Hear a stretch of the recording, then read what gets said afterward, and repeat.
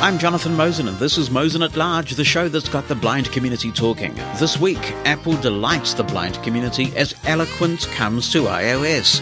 Humanware speaks out on Android's lack of Braille head implementation, and to capital B or not to capital B. Mosen at Large Podcast.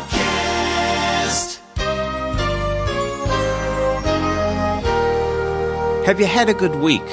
Are you happy? Well, as I put this podcast together, we're in the middle of thunderstorms, we've got rain pelting down outside the studio, but nothing can dampen my mood. All the way back in episode 2 of this podcast, back in 2019, we did a feature on what psychologists call flashbulb moments. Flashback. No, not flashback, flashbulb moments. Some of them can be happy, some of them can be sad. Many of us remember where we were when certain things happen in the news that are of consequence, like political assassinations or the death of somebody in music that we particularly admire. But they can be happy things, like the birth of children, that kind of thing. Well, for me, I had a flashbulb moment this week. Flashback. No, will you stop that? When I installed iOS 16 Developer Beta 1 on my test iPhone, to find, to my surprise, and I was never ever picking this, I dreamed about it, but I was never picking it, that Eloquence was available to voiceover users. It's fantastic! Yes, I know. As you can tell, the Mosen at Large Intrepid team has been reaching out to the world for comment about this amazing development. Boris Johnson, he's had a busy week, but still, what do you think, Boris? Yes, you could have another party and celebrate this, I'm sure. It's worthy. But I think, as is often the case, former President Barack Obama put it so well, so eloquently, if I may use the expression, when he said, They said this day would never come.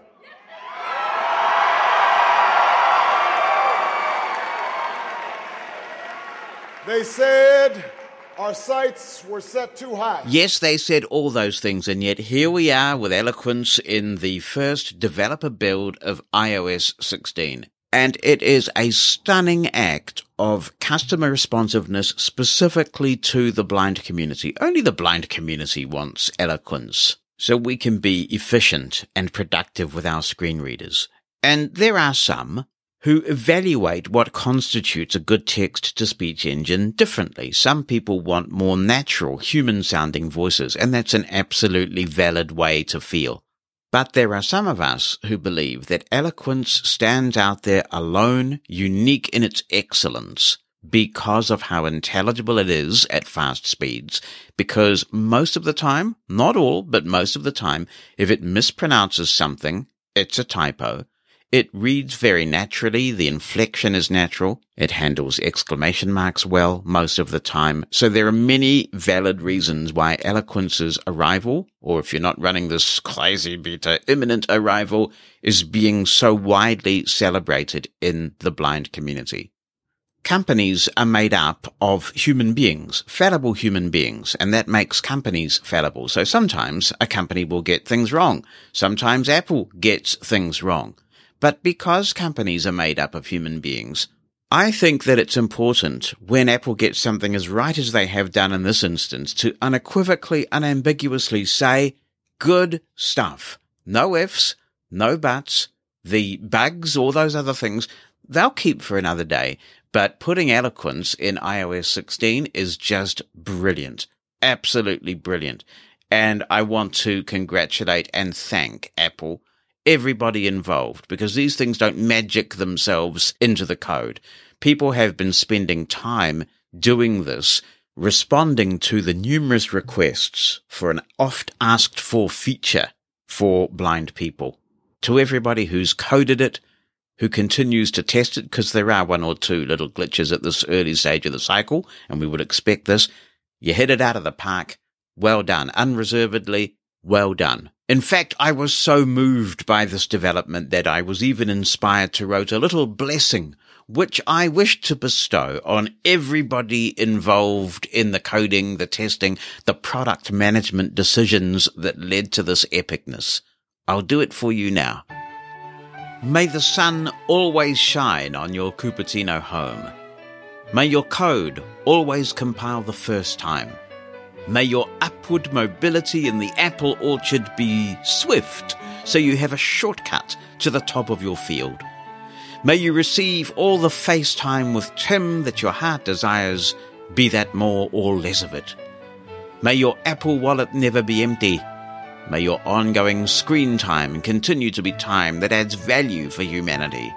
May the green tea that powers your focus be so rich in antioxidants that your brain works faster than an M3 chip. Go well with our blessing and thanks. There are many new English voices in iOS 16. I've got Eloquence set as my default voice, and we'll take a look at some of these in just a moment. But before we go there, let me talk a little bit about the state of the beta cycle at the moment, because the moment that word started to spread that Eloquence was in iOS 16, I can't tell you how many emails and messages I've had from people wanting to find out about, first, how to get this, and second, what the consequences are. People will have different levels of tolerance for beta code, but I have to say that this is a developer beta 1. It's not even a public beta at this point. We're expecting the first public beta to come in July with developer beta 3. So what we should expect is that when developer beta 3 comes out, all being well, there'll be a day or two worth of gap, and then you will get public beta 1. It is very easy to enroll for free in the public beta program. I have the developer build on a test iPhone at the moment. It's an iPhone 11, and I don't think that I would recommend putting it on a phone that you depend on particularly for work purposes. If you're not employed and you're at home most of the time, you don't tend to use your iPhone to get you out of any safety situations, like maybe you need to call an Uber or something like that, well, you might consider it, but even then, it is buggy code. That's what developer betas are all about at this early stage, so there are no guarantees about anything, and you would want to be the kind of person who knows how to get out of a buggy situation, or you may find yourself in a situation where the phone just stops working completely, and nobody wants their phone to stop working completely. So it's not for me to tell you what to do, of course. But if it were me, if I didn't have a test machine, I would just wait. I know that people are very enthusiastic about Eloquence. It will come. And when it does, people will have beaten up on the code to the extent that it's a lot more stable than it is now. I'm not going to talk about the instabilities because I don't think that's particularly fair. It is beta code. We expect bugs at this point in the process.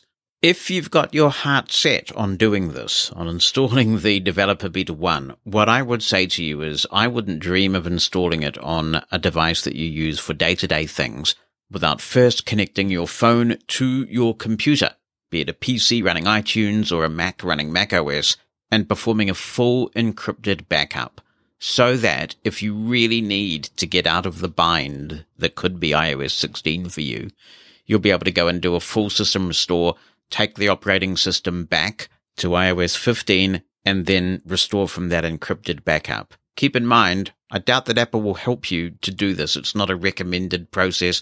I'm not even sure if it's a supported process, but it does work. I've done it in the past, and I'm pretty sure that it still does work. But it's time-consuming, it's frustrating, so do take those precautions. If you don't have a test system and nothing anyone can say is going to stop you from installing this thing, then do at least please do that encrypted backup, because an iCloud backup is not going to work the same way. An iCloud backup is not going to let you regress back to iOS 15 if you absolutely have to. If you know what you're doing, if you have a test machine and you want to play, then why not? One of the things that I've been heartened by as I've been using the beta code on my test device is that there have been one or two situations where something has gone pretty wrong and a little dialogue, a screen has popped up that has allowed me to report that situation to Apple. What's happened is that Apple has recognized that there's a problem, and it is taking data, it is taking logs, and sending that off for you if you agree. And when you go through that process, you are able to tell Apple what you were doing to cause this bug. So this is really good because sometimes things happen during a beta cycle and you can't duplicate them on demand.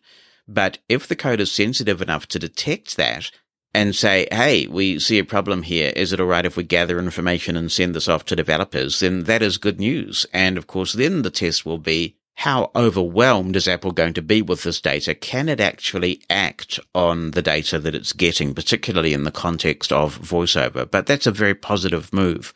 So hang in there and let's just see what Public Beta 1 is like in terms of bugginess. Right now, it is a little bit rough around the edges depending on what you're doing. With that said, let us take a look at some of the voices in iOS 16 and how you peruse them, and we'll also talk a little bit about Eloquence and the scope of the feature. I have Eloquence running at about 60% on the rotor as I do this demonstration. Now, if I were doing this in JAWS, I would equate this to about maybe 25 to 30%.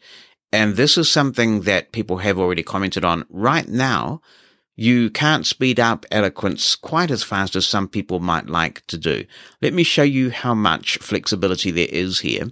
My rotor is set to speaking rate, and if I flick up, 65%, 70%, 75%, 80%, 85%, 90%, 95%, 100%. Now that is as fast as it goes right now. So if I flick right, App Store, 28 available. Let's see how slow it goes. So we'll go back to the speech rotor. Errors.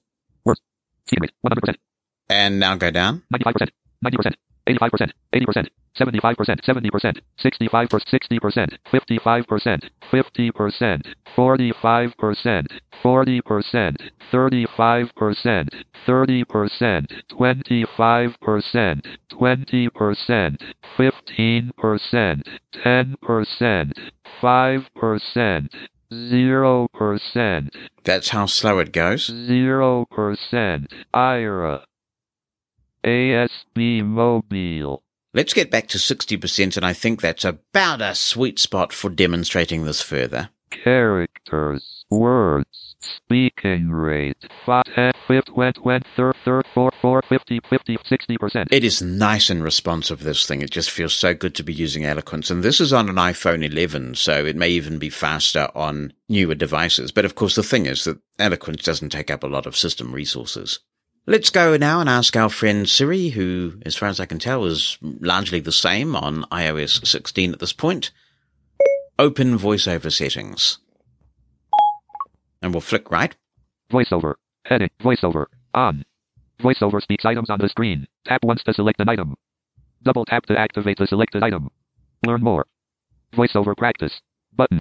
Speaking rate. 60%. Speech. Button. And I'll double tap speech. Voice. Eddie.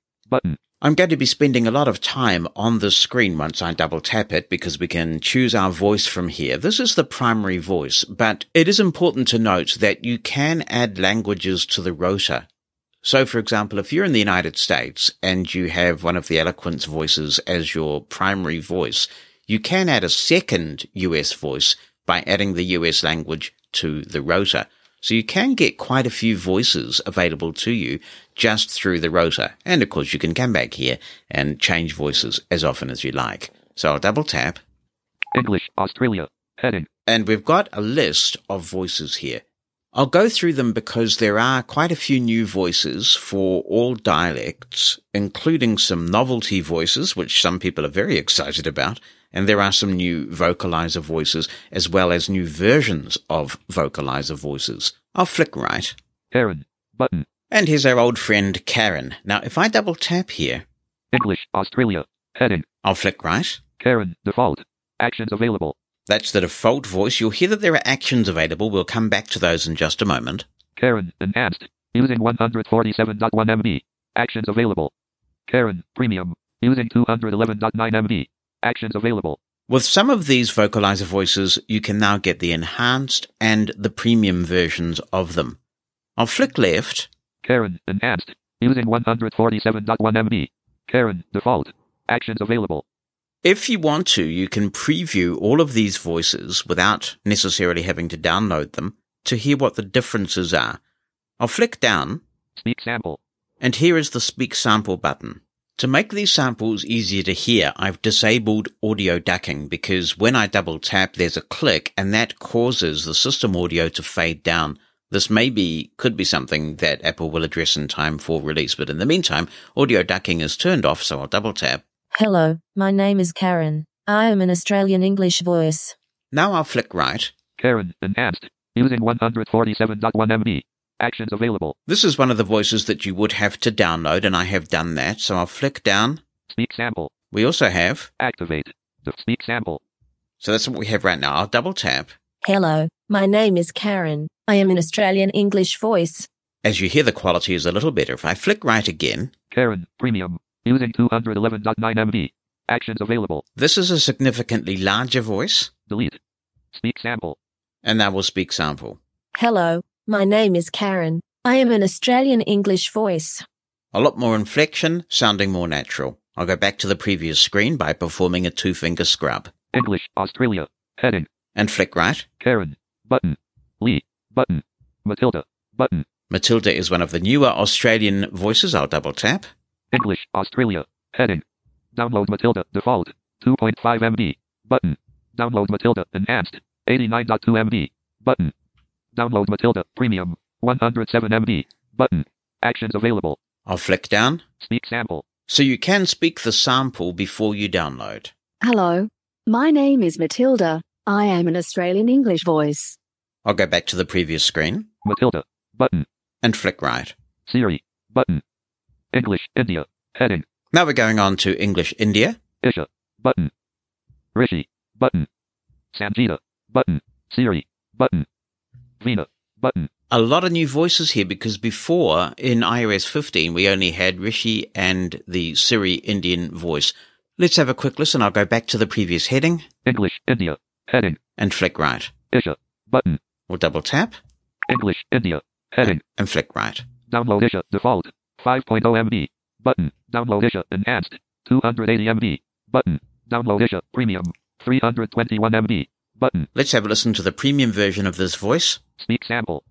Hello, my name is Isha. I am an Indian English voice. I'll go back to the previous screen.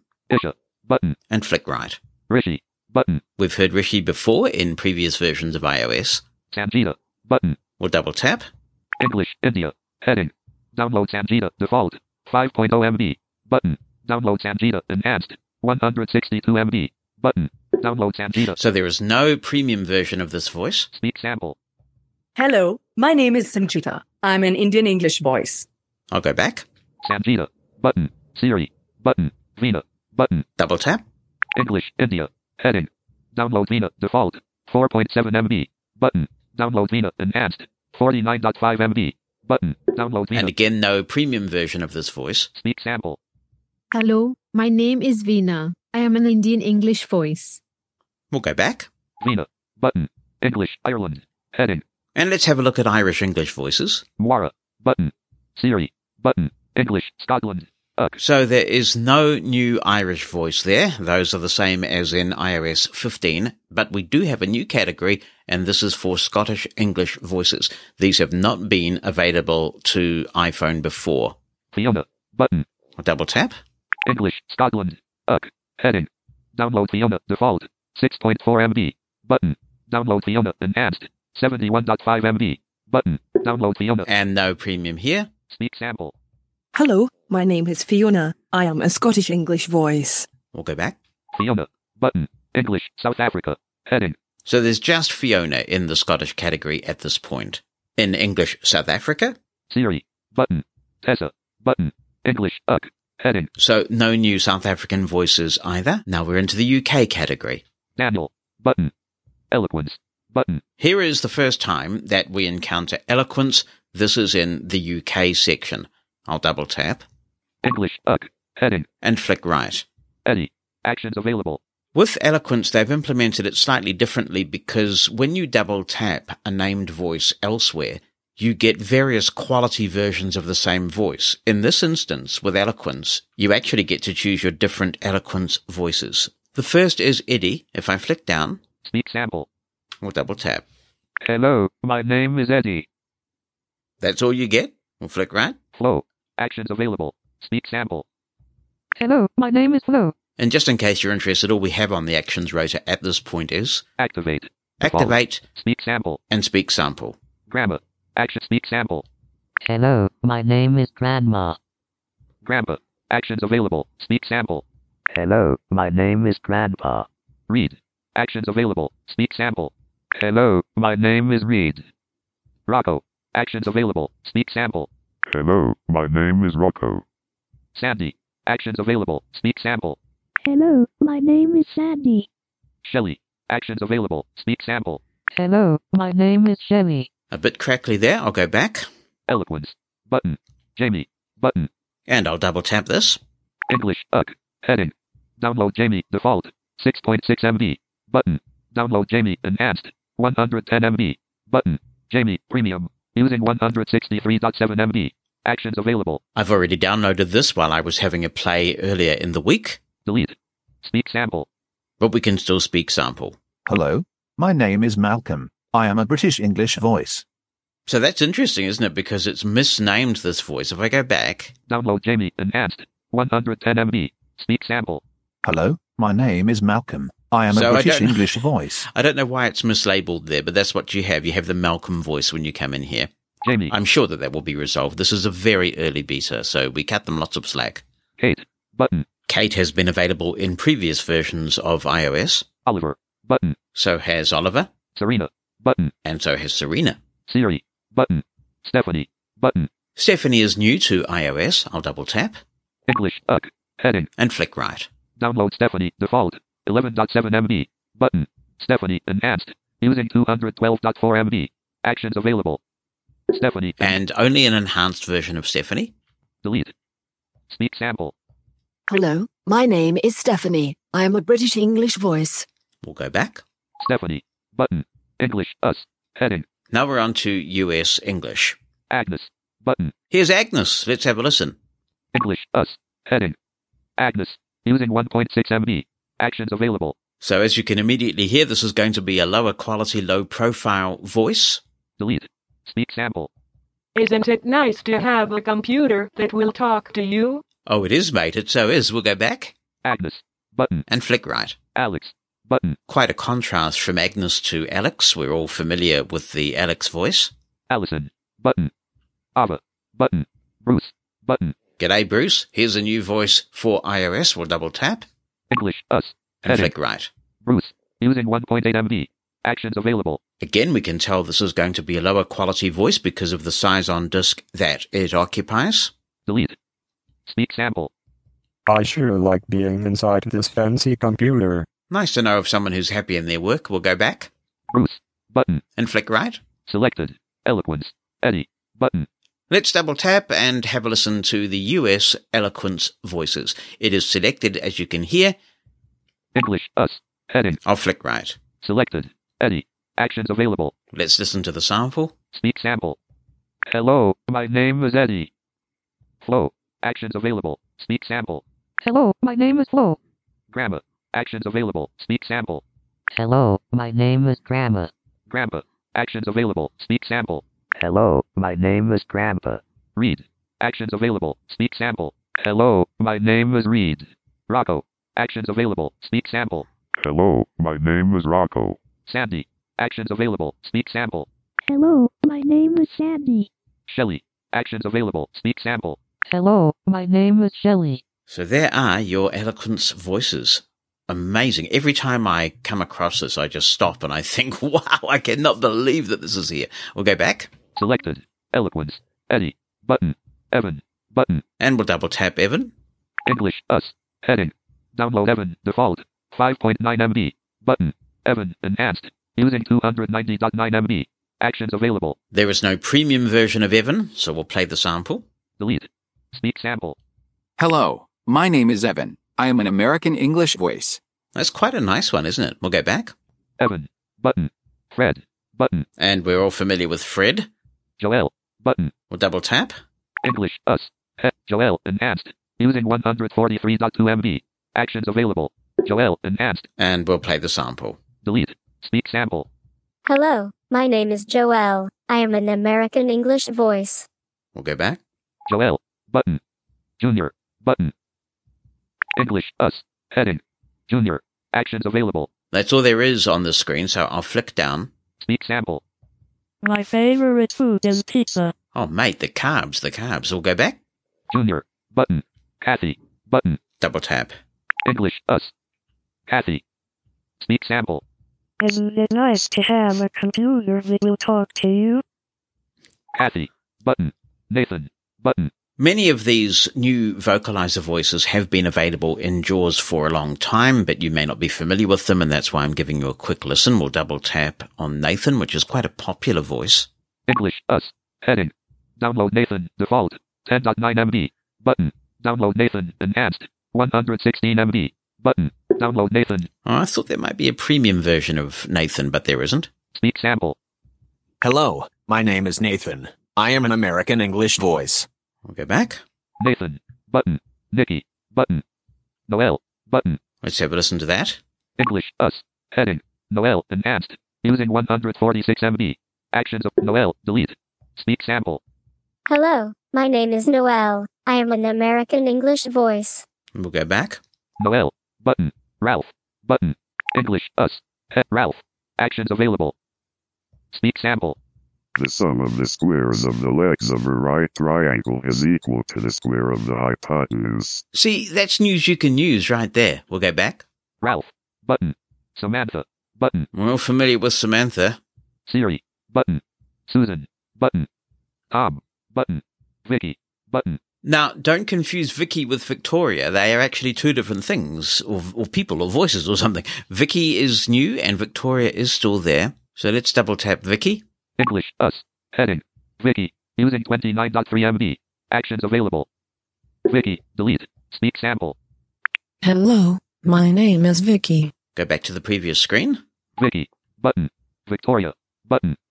Zoe. Button. And here is Zoe. I have to say, this Zoe vocalizer voice, if you're into natural sounding speech, it is excellent. Let's double tap. English, us. Heading. Download Zoe, default. 9.6 MB. Button. Let's listen Actions to all the available. variants of this voice, because I really think it's going to be popular on the iPhone. Speak sample. Hello, my name is Zoe. I am an American English voice. Download Zoe, enhanced. 269 MB. Button. Speak sample. Hello, my name is Zoe. I am an American English voice. Zoe, premium. Using 513.3 MB. Actions available. This is quite a big voice, actually, about half a gig. Delete. Speak sample. Hello, my name is Zoe. I am an American English voice.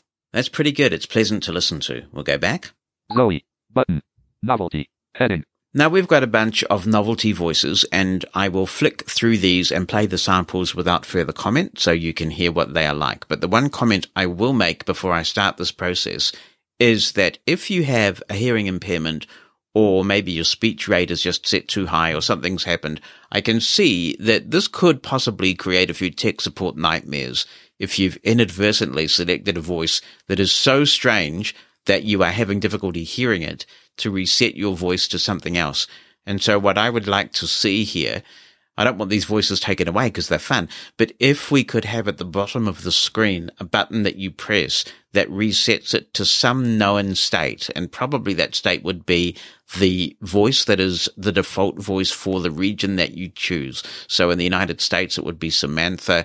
In Australia and New Zealand, it would be Karen, etc. If you could just have that button reset to default to the bottom of the screen, it might avoid quite a lot of tech support snafus for Apple. But that's not raining on their parade. It's just a constructive suggestion. Let's go through some of these voices.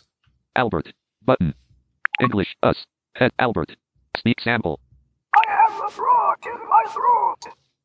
No, I mean a real frog. Albert. Button. Bad news. Button. English, us. Bad news. Act, speak sample. The light you see at the end of the tunnel is the headlamp of a fast approaching train. That's just really fun. All right. Bad news. I told you I wasn't going to comment. Button. English, us. Head, Action, speak sample. Do not pull the wool over my eyes. Button. Bells. Button. English, us. Bells. Speak sample. Time flies when you are having fun. Bells. Button. Boing. Button. English, us. Boing. Speak sample. Spring has sprung. Fall has fell. Winter's here and it's colder than usual. Boing. Button. Bubbles. Button. English, us. Bubbles. Speak sample. Bubbles. But cellos. Button. Selected. English. Us. Cellos. Speak sample. Do de do de dum dee dee do dee do dum dum dum do de do de do de do de do de do de do. Cellos. Good news. Button. Selected. English. Us. Good news. Speak sample. Congratulations, you just won the sweepstakes, and you don't have to pay income tax again. Good news. Jester. Button. Selected. English. Us. Jester. Speak sample. Please stop tickling me. Jester.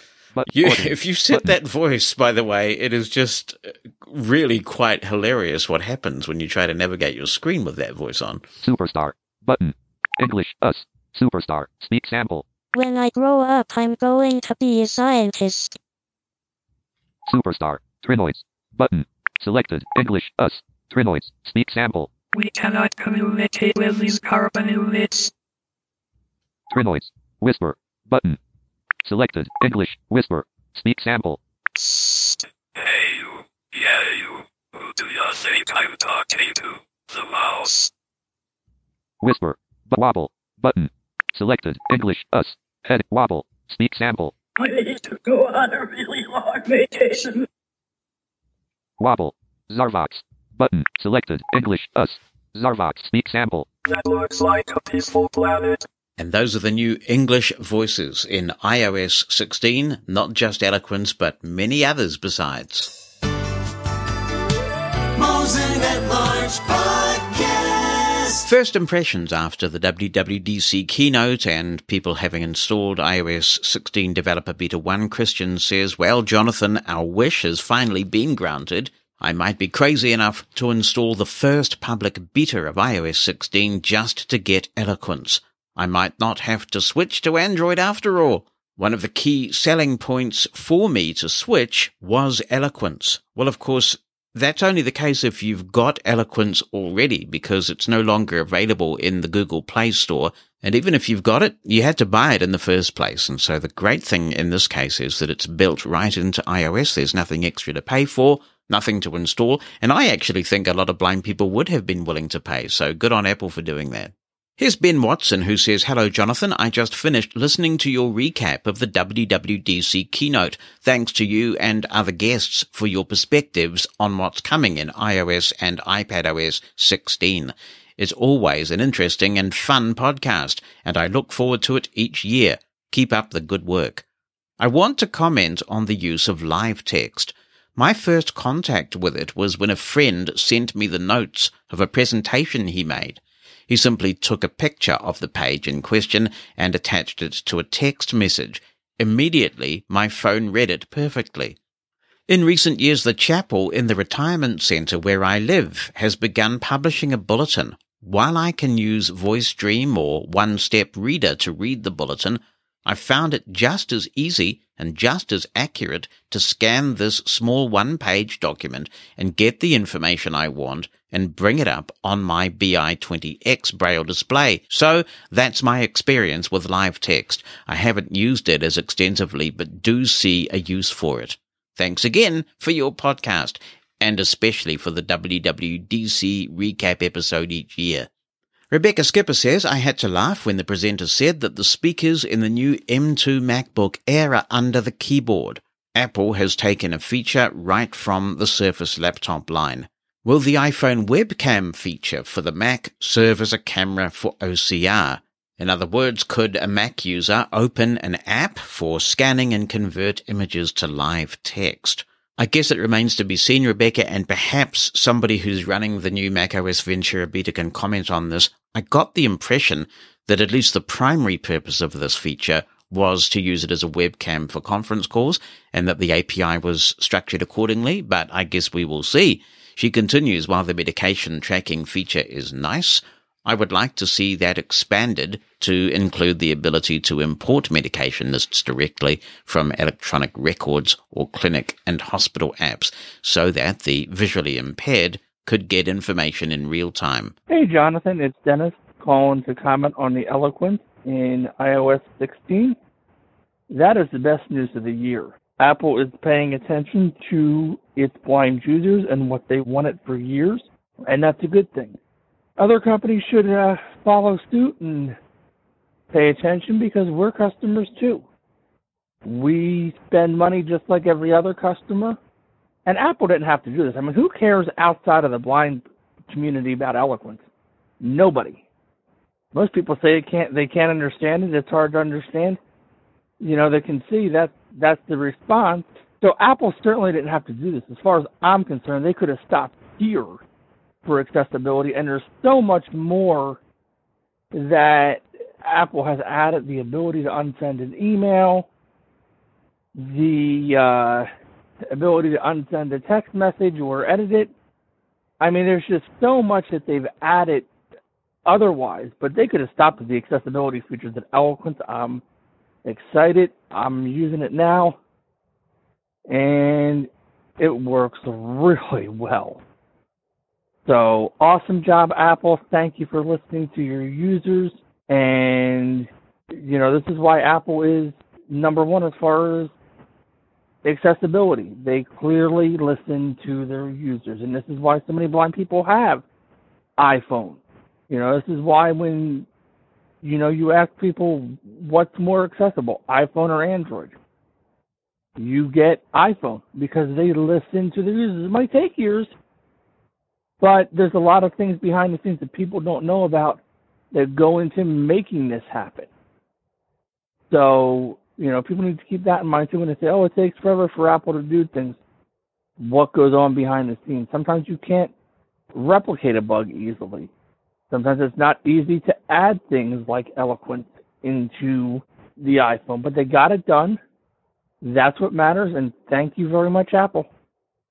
It's very much appreciated. In the UK, Jackie Brown says, I couldn't believe it either when I read of Apple's move to include Eloquence in iOS 16. I'm as thrilled about that as your good self. While she's writing, Jackie talks about something that we're going to talk about later in this show. She says, as for capitalizing Braille, I always have and always will capitalize the B. I just can't understand why you wouldn't, to be honest. Matthew Whitaker is writing in and says, hello, Jonathan, and listeners, hope all is well. I wanted to give my thoughts about Apple's WWDC event. I did enjoy it very much and am looking forward to all the updates coming to all the operating systems. I may grab the developer or public beta versions for testing and providing feedback. The more feedback, the better. Question for you, Jonathan. Which version of the beta should I get? The developer or public? Is there a difference? No, typically there isn't. What happens, Matthew, is that the developers get the builds first. Sometimes that can be sometime in advance during the early stages of a big release like this. And usually they tighten up. So you might get usually a developer beta that comes out on day 1, and then on day 2 or 3, that same build goes to public beta. The advantage at this stage of jumping on the developer builds is that you're getting them now, whereas Apple knows that what they have is not really fit for any kind of public consumption. It's rough. They know it. We shouldn't be panicked about that. This is nice and early in the cycle. So you've got to expect bugs, as I mentioned earlier. So that's the choice, the trade-off that one makes. Matthew says, I'm super excited about the new voices that will be available for us to use. I wonder if they will also work with Siri. I'm also looking forward to the new iPhone that will be coming this year. I know we don't have that much info yet, but it's getting closer to the time when Apple announces it. Thanks for doing your recap of the Apple event on your podcast. Shout out to everyone else that was a part of the discussion. Thank you, Matthew. No, those voices are not going to be available to Siri. Siri is considered a different product, so you won't get those voices there. Tarbo is writing in and says, hi, Jonathan. Those were some great announcements made at WWDC. But like one of your guests said, I am so looking forward to the door detection feature when it is made available. And for sure, that gives me even more reason for wanting to return to iPhone, because I've never loved Android, even though I used it for a year now, I guess.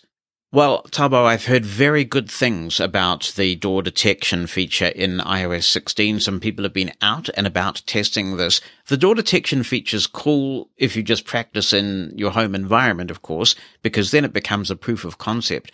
But I have seen feedback from people who have actually gone out into unfamiliar surroundings using a combination of the new Maps feature, where you get information about where you're heading in a very blind-friendly way now, and then the door detection to help you find that final place.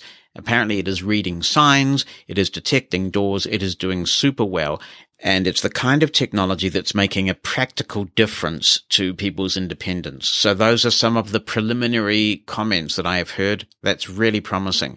What's on your mind? Send an email with a recording of your voice or just write it down. Jonathan@mushroomfm.com. That's JONATHAN@mushroomfm.com. Or phone our listener line. The number in the United States is 864-60-MOSEN. That's 864-60-66736. Hey Jonathan, I just listened to your podcast right now, and it's Charlie speaking, and it was on episode 181 where I heard this, and I was just responding to the person that was asking about Zendesk. The gentleman said he was changing jobs. Has a little bit of complications from what I could observe, because I was using NVDA at the time when I was using Zendesk, and I was doing those one of where you can do those jobs at home and sitting at home and on your bed, and I was doing those jobs, and it was quite fun the time it lasted. But setting up the system and getting it to work with Zendesk was a little bit problematic, because with Zendesk I had to use object mode in order to make everything work. So yeah, Zendesk has a little bit of problems in order to make it work, but once you get it up and running, it works flawlessly, like a bomb. You don't have to set it up again. You set it up only once, and then once it's set up, you can just use the proprietary software that will come loaded on Zendesk in order to give you that phoning and calling quality and everything.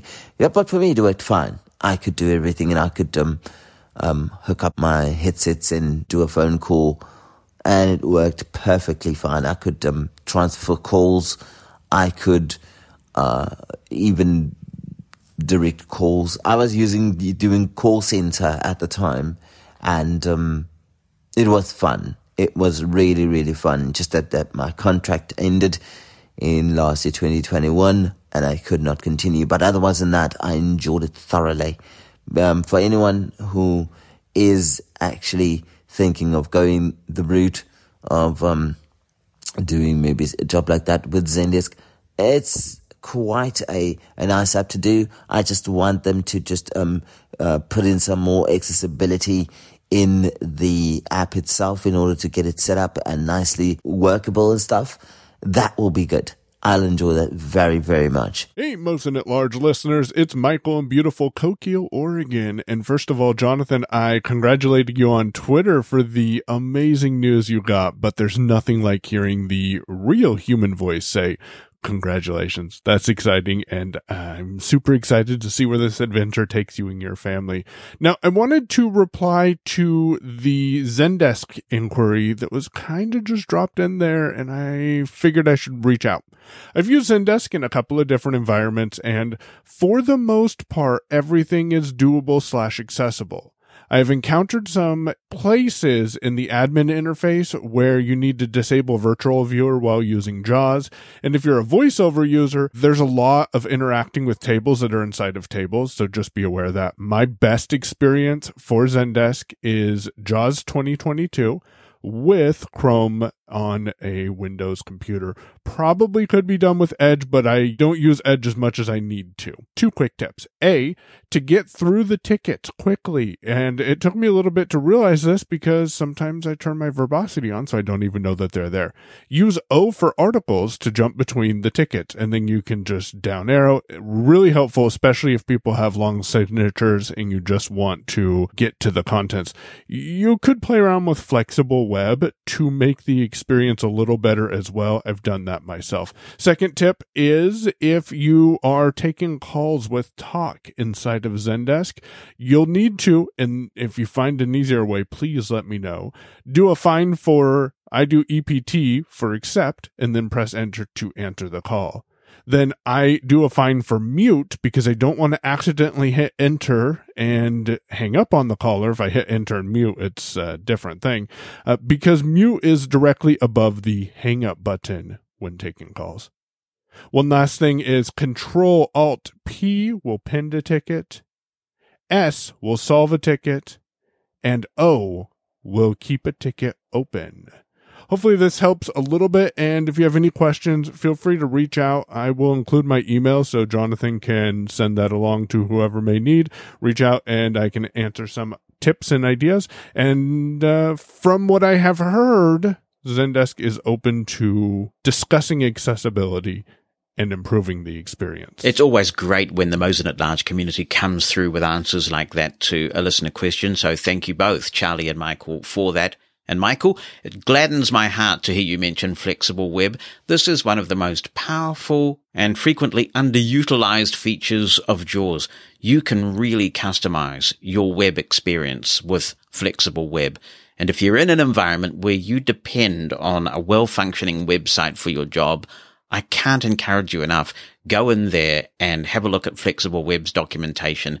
Get to grips with it. You will be amazed at how you can cut out the clutter, how you can emphasize certain things that need to be emphasized. It's a brilliant feature in JAWS. In episode 179, we heard from Rebecca Skipper, who was experimenting with virtual machines. This has inspired Christopher Wright to write, not with a howdy, even though he's in Texas, but with a hello, Jonathan. And he says, sorry to disappoint, but I don't particularly like or understand the weird speech patterns Texans have.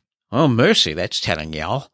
Regarding virtual machines, my understanding is that the only screen reader compatible products are VMware Player, Workstation, Fusion, QEMU for Linux, and UTM for Mac OS. Hyper-V is 99% accessible, but I'll get to that shortly.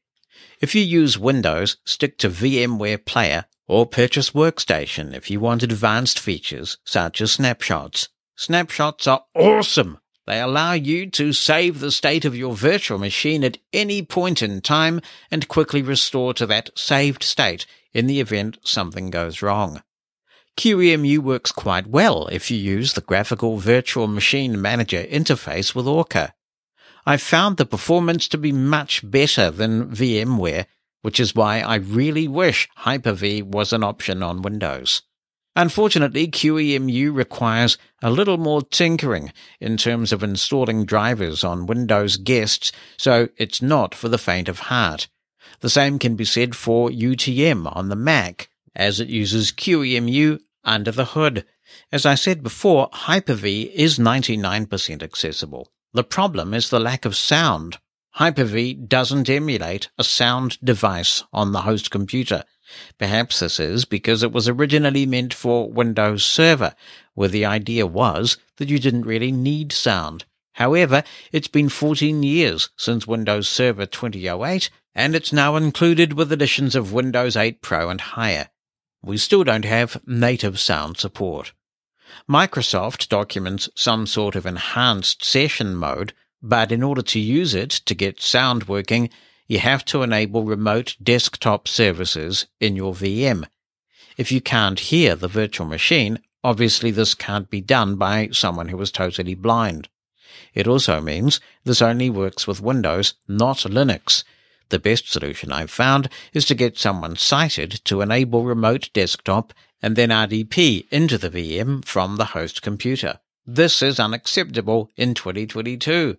Isn't there a statement somewhere on Microsoft's accessibility website that says something about empowering every person on the planet? They claim they want to help people with disabilities and increase employment opportunities, yet I've heard nothing concerning Hyper-V and remote access. You can't tell me the talented people working at Microsoft could take maybe a day or week to come up with a solution to this. Emulate a USB audio device or a really common sound card and allow it to be selected during VM creation.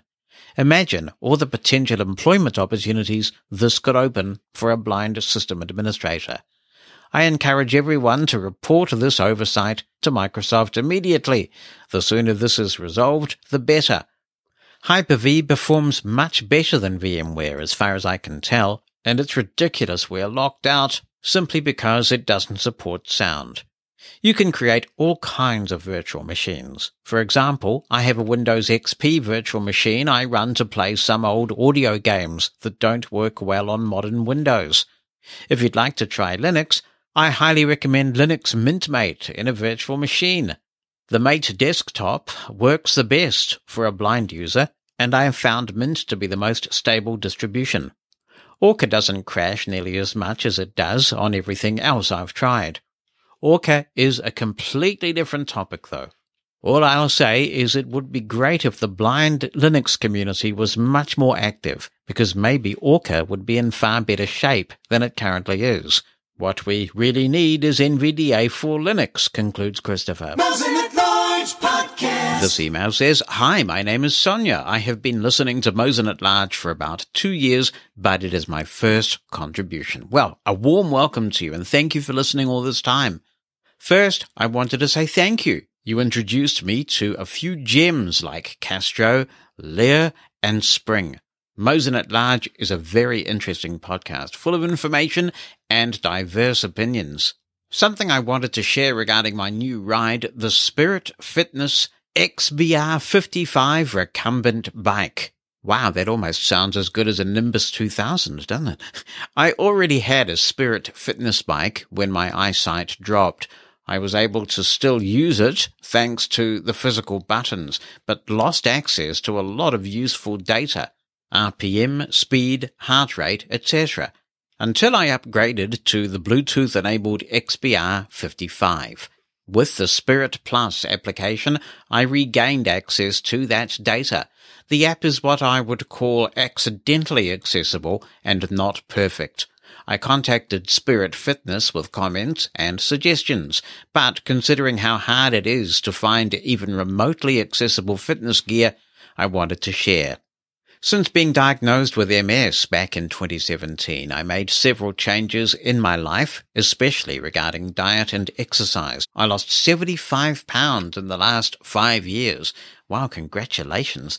Regaining access to workout data will make it even more effective and safer, so I'm very glad the app is as accessible as it is. On a completely different subject, I have a question you or your listeners might be able to help me with. Along with my eyesight, my hearing deteriorated. Listening to the TV is a challenge, especially newer stuff, where the music volume is loud and often makes dialogue hard to hear. I have a Samsung TV connected to the TV Link box, a Phonak device allowing the TV sound to be directed straight into my Phonak hearing aids. I'm trying to improve the sound quality and address the issue of the too loud music. Would a soundbar help by allowing for music to be sent to a different channel than dialogue? I also wonder if the soundbar output could be sent to the TV Link. I hope my question is clear. I'm a fairly newcomer where audio setup is concerned. A huge thank you in advance. You do great work and it is very appreciated. Well, thank you, Sonia. It sounds like you have gone through a lot and you're doing your best to get on with life and make the most of it. And congratulations for taking that attitude. It's not always easy, I'm sure. When I was in the Phonak ecosystem, I did have a TV Link. It worked well enough. If you were to get a soundbar, there is no way to separate music from dialogue so that you could just have the dialogue going to your TV Link and music playing on the soundbar. Unfortunately, it doesn't work that way. If you're having trouble hearing dialogue from the TV, then it's possible that the TV Link program on your hearing aids might need some adjusting. If you can explain to your audiologist what's happening, they may be able to tweak the equalization settings of the TV adapter program to emphasize speech frequencies better. Also, better use of dynamic audio compression may mean that you can make the speech come up through the noise a little more prominently. So I'm not sure whether there's any gear that you might be able to buy that would improve this any. My first suggestion would be to have a chat to your audiologist and see if they can work with you on trying to get those speech sounds up in the program that you have. Best of luck. I hope they can come up with something that improves your enjoyment of TV. Be the first to know what's coming in the next episode of Mosen at Large. Opt into the Mosen media list and receive a brief email on what's coming, so you can get your contribution in ahead of the show. You can stop receiving emails anytime. To join, send a blank email to media-subscribe@mosen.org. That's media-subscribe@mosen.org. Stay in the know with Mosen at Large. Over the last few weeks, we've been talking about Braille Head in TalkBack for Android 13, or should I say, the lack thereof. Why is this important, and what's going on? And for those people who own Braille displays that support HID exclusively and who bought them in good faith, thinking that the industry would coalesce around this standard, what do we do? I'm joined by Andrew Flatus from Humanware to talk about this. Andrew, I really appreciate you being willing to come on the podcast and have a chat, so welcome back. Oh, thanks for inviting me, Jonathan. It's always a pleasure. I know that people who are listening to this podcast are at different stages of understanding. So could you explain for the beginner what Braille Head is, why it's so important, and why Humanware really has gone all in at this point on this standard?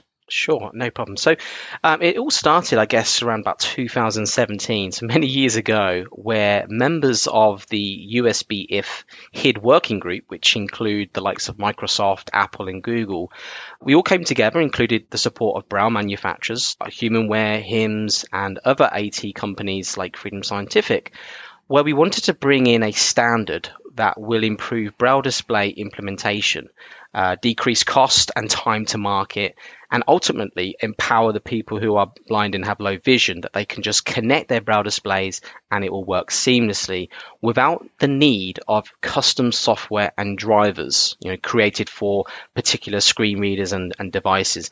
And that's over the past few years with Braille devices connecting to Apple devices, Microsoft computers, you'd always have to install software to detect the drivers.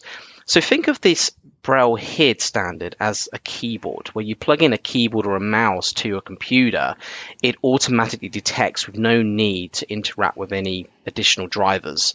And so that was the implementation and the goal behind this whole group gathering together to create this new Braille HID standard. And that started, as I said, 2017 at CSUN, and the anticipation of support was going to be bringing it around about 2019. Since then, only Apple have actually implemented the new Braille HID, and one of the few devices that include the support is, of course, the Humanware's new Brailliant BIX, the Mantis Q40 from APH, and of course the Chameleon 20 from APH. I do believe that there are some other displays. I think it's the Orbit that also supports the new HID standard. So many new Braille displays that are coming into the market are supporting this new standard because everyone believed it was the way forward. It was the simplicity. It was the best way forward for mainstream technology. And unfortunately, not everyone has followed that, which is disappointing, to say the least. So if I can go back to the pre-HID days, and actually, as you'll appreciate, this is something I have some considerable sympathy for. You've got this great new Braille display, let's say, and you're wanting to bring it to market as quickly as possible, get some revenue in, but most importantly, put cool new technology in the hands of blind people. You've got to make sure, as the manufacturer, that you write drivers that work, say, with JAWS, something else that works with NVDA, potentially then Narrator, potentially then iOS and Android, and on it goes.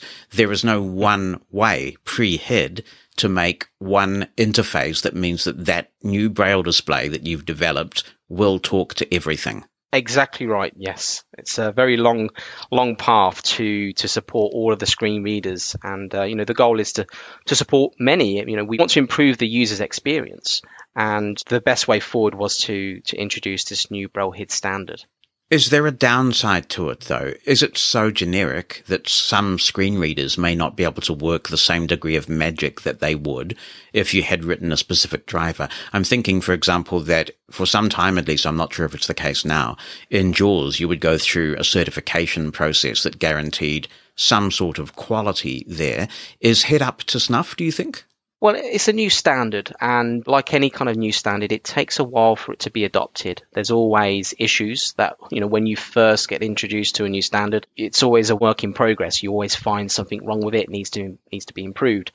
As far as customization on other displays, it will obviously limit that. However, I do think that screen readers will have the power to, to introduce additional drivers for certain braille displays if they see that fit. So you were all sitting around this table, and a representative at least from Google was a part of that discussion. So Humanware, I take it, would have been fully expecting that when Google eventually got around to supporting braille natively, shall we say, in TalkBack without the need for some sort of third-party thing like BrailleBack, that BrailleHead would be a part of that new standard.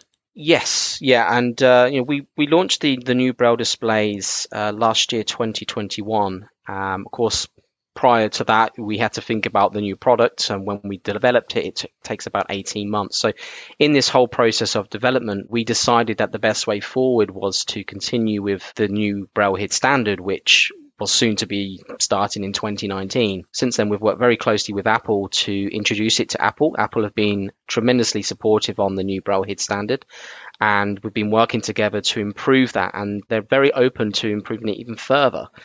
Fortunately, on the Google side, they did try to implement that. I have to say they did try to implement the new standard, but they were struggling and decided to move to a different part of their roadmap on the accessibility, as it was a bit of a struggle for them, I believe.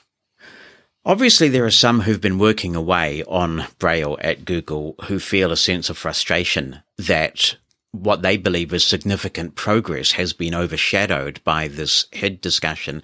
They are suggesting that there may be a bit of a disconnect at Google, that people who gave that commitment to implement HED back in those early CSUN discussions may not necessarily have conveyed that message, that there was an expectation that Google would go in on HED, to those who could actually do the coding. Do you detect that? Do you think there is some sort of communication disconnect at Google that has now got us into the mess that we're in? I can't really comment on that so much, really. I mean, other than that, all members that were involved in the discussion, and there was a lot of discussions via email. Everyone was heavily involved, from Microsoft to Google to Apple and screen readers and braille manufacturers. We all got involved one way or another. So the communication was through one channel and was organized mainly, I guess, from Microsoft. But yeah, that's all that I can really sort of comment on that. Is HED support in Narrator at the moment?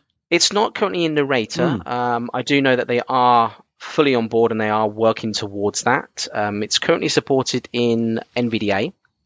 And I believe with the new Windows 11 that Microsoft are looking to incorporate that new HED standard.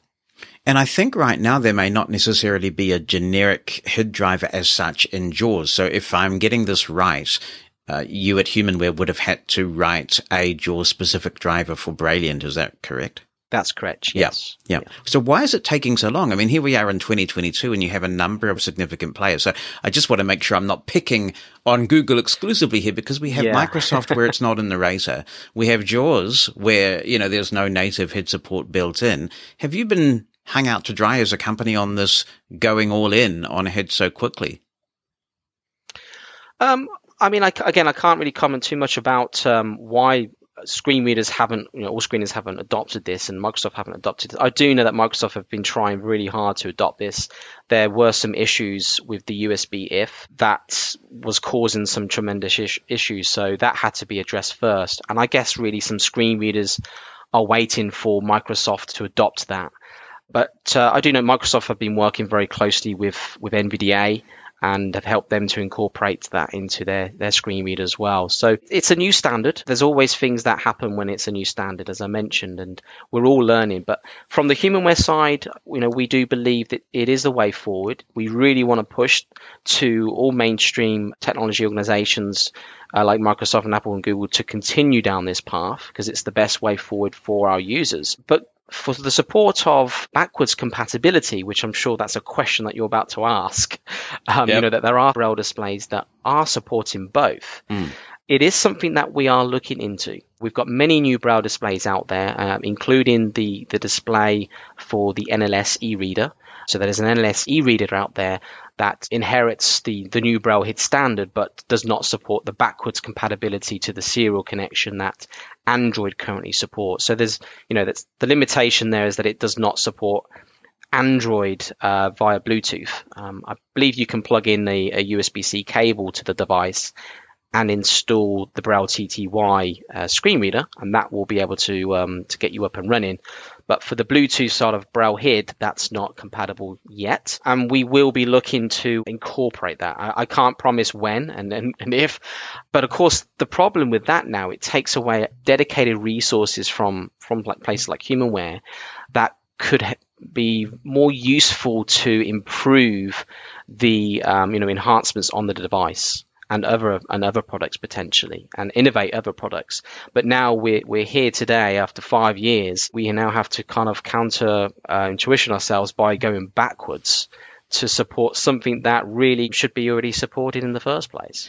Yes, because Braille TTY works with HID devices over USB-C, I did wonder if TalkBack itself in Android 13 would work the same way, but I am told that it will not. So even if you connect a USB-C device in TalkBack for its Braille support, you're not going to get HID support in any form whatsoever. So it's obviously very disappointing.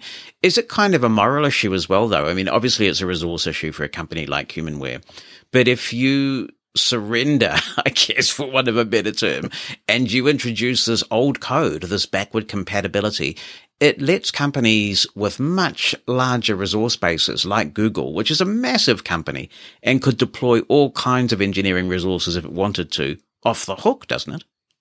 I mean, again, I can't really speak too much about what they do in their roadmaps. I mean, Google have been very supportive of HumanWare's products in the past and still to date. Not at all saying that they don't, but certainly for HumanWare, it's a strain to obviously now go backwards and try to implement a backwards compatibility. And as I said, really didn't want to go down this path, but I understand that there are many, many users that want to have this compatibility, and so they should. But we're now led that we have to kind of lead that and take responsibility. But I really wanted to kind of address the whole room to say that it's not all HumanWare's and Braille manufacturers' responsibility. It's the responsibility of those like Google and Microsoft and Apple to, of course, adopt this new standard, which everyone agreed back in 2017. If you could do it again, would you have just put the backward compatibility in the devices from the get-go? I would say that we would support probably both from the get-go. I think we've made the right decision by going forward with the new Braille HID standard, because we've really pushing the barriers with Apple. Apple have really aligned well with us in trying to advance the new standard. And everyone's learning. HumanWare's been learning with this new standard. Apple's learned with this new standard. If no one took it on, we wouldn't be talking about this today. I think the new Braille HID standard would have just died away. I think there's a few companies out there that are really trying to push this. HumanWare is one of them. We do believe that this is the better way forward.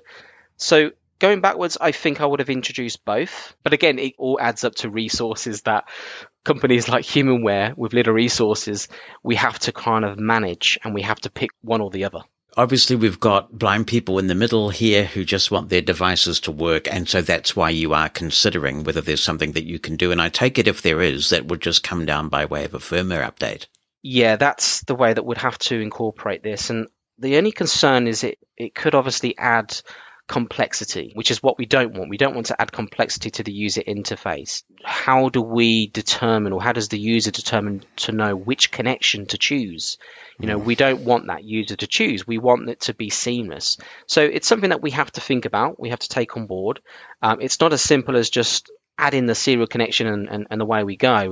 We really have to think this out, and how long, of course, it's going to take, and of course that's going to be resources that we're using away from other projects as well. Obviously, you would be hoping that the lack of Braillehead support in TalkBack for Android is fairly short-lived. We would hope so, and we would encourage users to contact Google to inform them of this, to really approach Google and say that, we're really disappointed that we're unable to connect these new Braille displays with the new Braillehead standard. That's what we'd encourage for now. I think really it's about the number of people that really communicate that to Google, and hopefully that they can kind of jump shift on their roadmap and really pay attention to this and incorporate that new Braillehead standard. Thank you so much for coming on the show, Andrew, and we will keep in touch on this.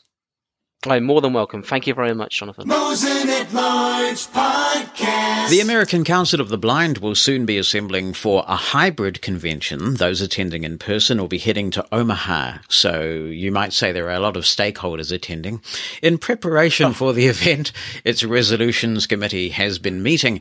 The committee has received 2 resolutions about a topic that we have discussed extensively on this podcast, the capitalization of the word Braille when referring to the code. Now, the ACB Students Division submitted a resolution supporting the capitalization of Braille in all cases, if I might use the expression. Given that a considerable majority of contributors to this podcast support the capitalization of Braille, many may be surprised to learn, and indeed believe it's a bit ironic, really, that the Braille Revival League submitted a resolution opposing the capitalization of Braille. So, to discuss the question of 2 capital B or not 2 capital B, I'm joined by Braille Revival League President Paul Edwards. Paul, it is a blast having you on the show. I can't remember the last time we did any internet radio or podcasting malarkey like this. Yeah, we should have done more, but I truly appreciate the opportunity to come on and discuss this question with you. I think the Braille Revival League feels fairly strongly about the position that we've taken, though there are no dueling resolutions anymore. BRL withdrew theirs, and the other resolution, that is the students' resolution, went forward from the resolutions committee with no recommendation. So essentially, and I'm saying this in advance because I don't want there to be any misunderstanding, in order for it to be voted on, somebody will have to move it. I am fairly confident that there will be no shortage of a mover for this. I think that is the case. Yeah. For those who are unaware, what is BRL, the Braille Revival League? What is its purpose? The Braille Revival League was started in 1980 or so, and I think there were 2 factors that led to its beginning. One was the overweening desire of the American Council of the Blind to form as many damn chapters as they could under the leadership of Durward McDaniel. And the other was we were at that point, and really in a way still are, at a crossroads with regard to Braille, in that speech had just materialized on the scene. We were just beginning to see the very first Braille displays that you and I played with in the 80s. But what we were also seeing was this huge movement in the United States anyway, to essentially have school systems say, well, we don't need to teach blind kids Braille anymore because they've got speech computers. It's a lot easier for them to learn. They can do everything they can do with speech. They don't need Braille, and it's hard for them to learn. We don't have the teachers who know how to teach it. At the same time, there was some serious question as to how committed the National Library Service was to ongoing Braille production and not altering the amount that they produce because of how expensive producing hard copy Braille is, especially in bulk. And so we felt that there was a real need for an organization that would promote the use and the value and the valuing of Braille as an entity. There used to be an NFB organization that was similar to ours called NAPUB, the National Association to Promote the Use of Braille, But I think NAPUB has gone by the wayside. So I think the only consumer organization promoting Braille at this point is the Braille Revival League, at least in this country. When you look at the renaissance that has gone on with Braille devices now, and indeed NLS is distributing these e-readers, which is just a remarkable turn of events, very exciting. It is. Has BRL run its course? Has it achieved its objective? Does it need to exist anymore? Yes, for 4 quick reasons, and there are probably loads of others. The first is that one of the things that will happen with the emergence of these e-readers is there, I think, will be much more pressure provided by the government, perhaps even provided by NLS, to discontinue or severely limit the production of hard copy Braille. I'm not sure that's a good thing for loads of folks, especially those who are so old that they're not going to adjust well to electronic devices and really depend and value hard copy Braille. I think the second factor is it doesn't matter how many devices you produce if you don't have a population that's going to be able to utilize them effectively and appropriately. The number of Braille readers continues to decline with the National Library Service. I am concerned that rehabilitation agencies are being squeezed so much by an absence of funding, particularly for serving seniors, that one of the results is the amount of time that's available for teaching Braille gets constrained to the point where people don't leave with enough knowledge even to play in the grade 1 courtyard. And finally, the last thing that I think is important is I think that once we get to the point where Braille displays are everywhere, one of the things that is likely to happen, assuming I'm correct about NLS cutting down on its hard copy Braille production, is we're going to see the absolute disappearance of an infrastructure for the production of paper Braille, period. And I think that would be scary. Your comment about in the 1980s when speech devices started to really blossom, that Braille had its day. It was obsolete. I'm very familiar with that argument. And that segues us nicely into the primary discussion, really, because what goes on in the United States tends to influence the rest of the world for better or worse. When I was a kid, and I assume that this was also the case when you were a kid because you were a kid before I was. I was. I was kiddier. Yeah. Braille was always capitalized. And then gradually I started to see the capital B being dropped in American books. But, of course, it was hard to tell with British books because they didn't capitalize anything. So they did not.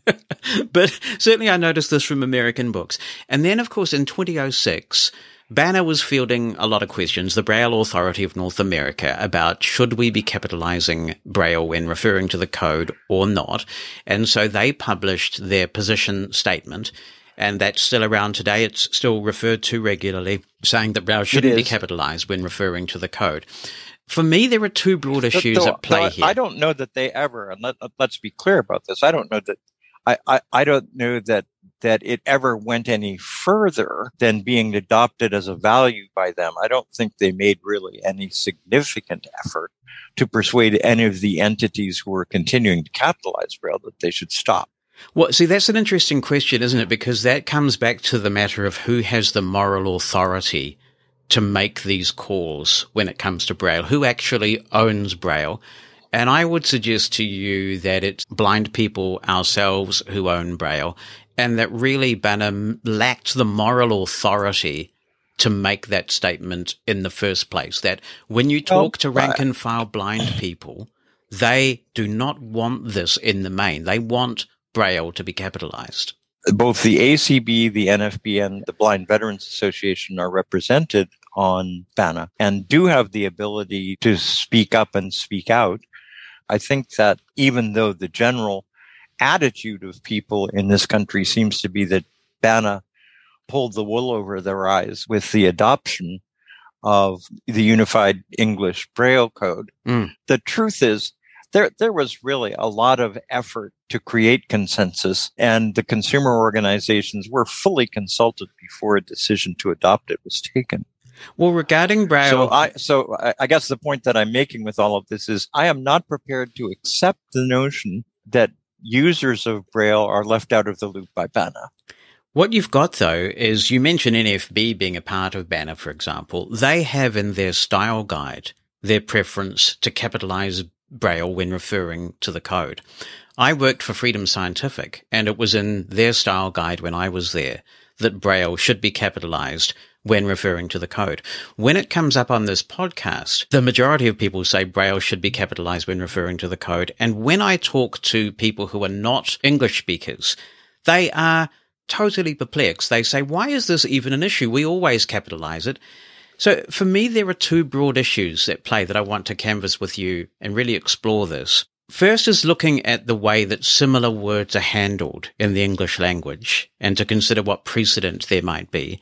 But then the second issue is, regardless of that, whether we reach a consensus about that or not, what's right for the blind community? What's culturally appropriate for the blind community? Could I ask you first, if Morse code is spelt with a capital M, if Fahrenheit is spelt with a capital F, if Celsius is spelt with a capital C, if Kelvin is spelt with a capital K, all systems named after their inventors, and even closer to home than that, if Nemeth is spelt with a capital N when referring to the Nemeth Braille code, why should we not capitalize B when referring to the Braille code? Well, I can't really speak to the Nemeth code because I would argue that that's in the same position as Braille. But here are some of the arguments, at least, that I would adduce for why Braille should not be capitalized. First, none of the terms that you've described are verbs. Braille is. So we Braille a document, just as we print a document, just as we read a document.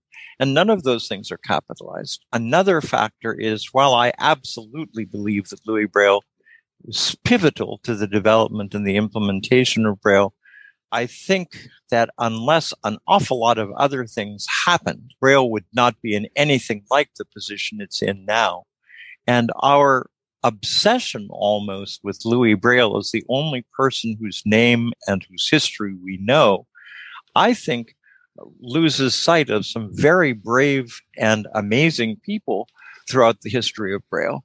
One of them, for example, is the superintendent of the Missouri School for the Blind in 1851, who had the courage to say, I want to stand up for Braille and I want to adopt it in my school. It's amazing how brave that was. It hadn't been adopted in France by then.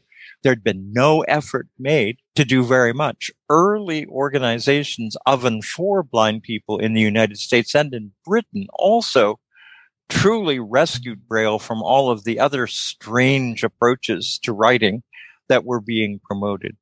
It also wasn't until a Braille printing press was invented in the 1880s, which suddenly made mass production of Braille possible, that Braille really began to take off, because it was a lot easier to produce the other kinds of devices than it was to produce Braille materials. As late as 1947, the Perkins folks invented the Perkins Brailler, which has certainly revolutionized Braille access. Perkins, yes, and Brailler, not often. If you see, use your Brailler to write, generally that's not capitalized, nor should it be. So my point, I could provide you with 25 or 30 more examples of people who are amazingly influential in the evolution of Braille. But my point is that I believe that it's absolutely appropriate and wonderful to venerate Louis Braille for what he did.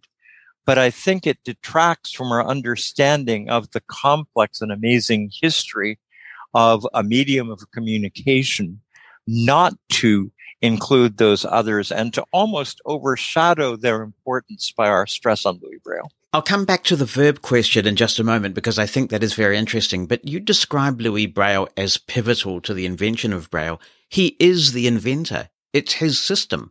So without detracting from others who helped to develop that system, they wouldn't have had a system to develop without the Braille code. It's a bit like saying we shouldn't capitalize Celsius because of all the electronic thermometers and other people who lobbied for the implementation of Celsius around the world. In the end, it's his scale. Braille is Braille's code. None of the other people that you talk about could have been influential without Braille the code, invented by Braille the man. I don't know. There was a lot of evidence in France in the 1850s that there was relatively little support for Braille, and that the school where Louis taught after his death generally determined that wasn't the direction they ought to go. And it was other people who ended up rescuing it. Really, I think folks in England and in the United States who eventually in the 1880s and 90s, and particularly in England, soon after the turn of the 20th century, when they adopted Grade 2 Braille, or its equivalent, was the time when, it seems to me anyway, a lot of what we today know as Braille came into being and came into existence. At the same time, there are so many other kinds of Braille. Louis Braille certainly had something to do with music Braille, but most of the other kinds of Braille that have emerged since then, while they're based on the same 6 dots, are entirely different and extended the usability and the viability of Braille substantially. And it was Louis Braille who came up with that unique pattern of 6 dots in a configuration, the dots just the right size for the human finger to be able to quickly whisk over them and turn those dots into language. So you've really made the point that without his genius, none of these other iterations of the Braille code that you talk about would have happened, because Braille invented the code in the first place. Whenever we talk about Louis Braille, of course we should capitalize it. And I suppose you might be able to persuade me, perhaps, though I'm not sure, that when Braille is a noun, I could probably live with capitalizing. Right. So I wanted to come back to your verb point, because I haven't responded to that, and I think that is really important. In New Zealand now, we are having this discussion. There is finally a democratic process about capitalizing B when referring to the Braille code. And one of the things that has come up in that discussion is this verb question and whether it should be capitalized in that instance. I think that's a much more contentious, nuanced point. An example is Google, which these days is a noun and a verb. And I don't actually know. I'm not sure how often I've seen it written down where somebody says, I Googled this the other day and here's what I found. I don't know whether in that situation you capitalize the G or you don't. I wouldn't. Yeah, okay. I'm not sure I'd capitalize very many verbs. What we are talking about here, though, is not simply that question of should you capitalize Braille when you're talking about it as a verb. It has become the recommendation of Banner that when you are talking about the code, in other words, I wrote this down in Braille today. So we're not talking about I Brailled this. I wrote this in Braille. You should use a lowercase b in that context. And that is, I think, what a lot of people find not only disrespectful, but actually offensive. Well, and I absolutely do not. And I'll tell you one of the reasons why. I think one of the things that we in the blindness community have fought ever since Braille became prominent is a notion that Braille is not a medium of communication, but is in fact a language. And there are many who argue that it has nothing to do with Louis Braille that the capital B happened, but rather because a lot of the orthographers who write rules for spelling believe that Braille is a language and therefore capitalize it as they would French or English or German or Swahili. That does, for me, immense harm to blind people and to the notion of the medium of communication that they have, because it creates and perpetuates misunderstanding, which we flat out don't need. We all agree that it's not true, I believe. At least I hope we do. Braille, of course, is not a language. It's a code that makes language accessible to blind people. But I think that there would be more debate about the idea that somehow capitalizing Braille was a thing that sighted people did under the misapprehension that Braille is a language. Because as I've said, we capitalize a lot of systems named after their inventor, and suddenly we've decided that Braille, for some reason, should be different. And if that reason that it should be different is to say to the world Braille is not a language, are there not other ways to do that? Can't we continue public education without having to disrespect Louis Braille's contribution by not capitalizing Braille when referring to the code? I think we have to educate them by doing the one tangible and effective thing that we can, which is to say to them, stop doing what is misleading and inappropriate and begin to do what characterizes the real situation with the Braille code. But the problem you've got is that there's a significant groundswell of blind people who don't agree that it's inappropriate. In fact, they would say the reverse. They believe that it is inappropriate not to capitalize B when referring to the Braille code. Taking the verb thing to one side for a moment, there's just not that general support out there for that position. I don't have a sample size that's large enough to indicate to me what the situation is in kind of informal polls that we have done in talking with individuals who have tuned into ACB's resolutions meetings. What I have found is that a majority of people appear to believe that capitalization of Braille isn't appropriate in our context. There are some reasons why that may be the case that have nothing to do with the correctness of the situation. I mean, clearly, we, as the Braille Revival League, are the affiliate in the American Council of the Blind that is supposed to represent Braille. And it could be that we get some name recognition and also that what we say is perhaps given some value that might not exist for the students group. I worked very hard to make sure that the students group got a hearing because, as you know, that's just the way I believe that things have to happen. So one of the things that I did was to send them the document that you wrote a few months ago about Braille to the whole resolutions committee. So they'd have an opportunity to read that. Because I, like you, I'm not interested in peddling something that is likely to be denigrated by people who are blind. That's entirely the opposite from the point of view that I operate with. However, it is certainly my belief, as a blind person, that I gain more by not capitalizing Braille than I do by capitalizing it.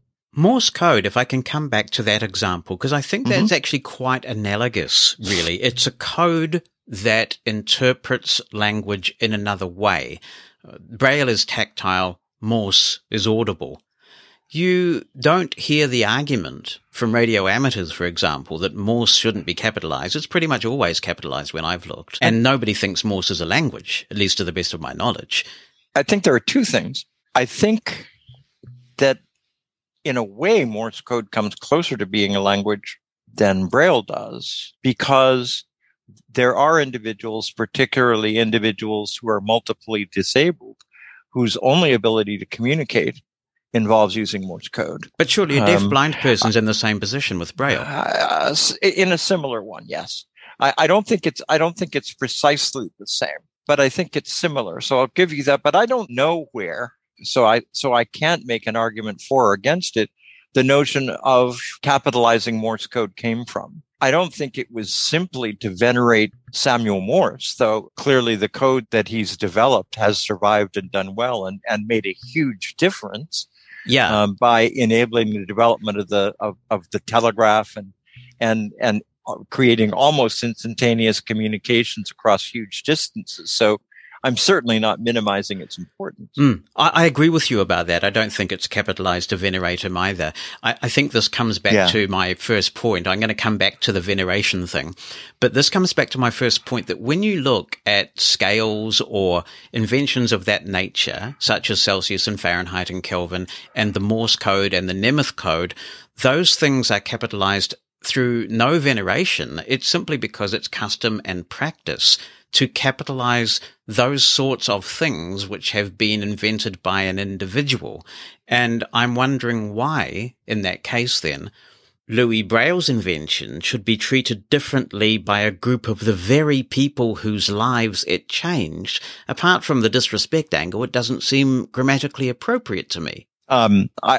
I don't know that it's grammatically appropriate or inappropriate to treat it in either way. I do believe that some veneration is due Louis Braille, and certainly always capitalizing his name is relevant. And as I told you before, I could probably live with capitalizing Braille as a noun, but I can't go along with capitalizing anything else because as an adjective, I think Braille refers to a whole range of things. And if we look at other words that refer to similar things that are being done, as with Braille, we don't capitalize printing. We don't capitalize copying. We don't capitalize a whole range of words that describe the act of producing Braille, We don't capitalize writing. We don't capitalize reading. We don't, in fact, do anything but recognize them for what they are and fit them into the whole pantheon of words that we use to describe actions that are similar and that characterize the way Braille helps us. Yeah, I hear this argument a lot from proponents of not capitalizing Braille when referring to the code. The difference, of course, is that all those things you mentioned were not systems designed by an individual. There's no Mr. or Ms. or Ms. print or copy or read. So maybe another solution, rather than disrespecting the inventor by not capitalizing his system in the same way that so many other systems are, is to change the name of the code. It's interesting that Louis Braille himself called it dot writing. So if it is found so inappropriate to capitalize the code name, why don't we agree on another name that doesn't involve the name of the inventor? Because I suggest that that would really bring this issue into the sunlight, and a lot more people would realize what's going on here. They would, and I suspect, as I think you do, that if anybody attempted to do such a thing, people would say, "How dare you?" Exactly. Which is what I'm saying to you about this very thing. Yeah, I understand if that's what you're saying, Mr. Bruce. Yeah. Sure. I think the other thing that we need to recognize, though, is that there's no universality about the way that our world treats people. I don't know of anybody who speaks of Gutenberging. Do you? No, but we're going to park the verb thing, right? So the verb thing, I think, is a slightly more. But it doesn't matter. I mean, we don't speak of a Gutenberger for a printer. No, I think that if we were talking about the verb, it's a much more nuanced discussion. But what Banner since 2006 and what you seem to be saying, although you're saying that you could be persuadable, and I want to come back to that in a bit.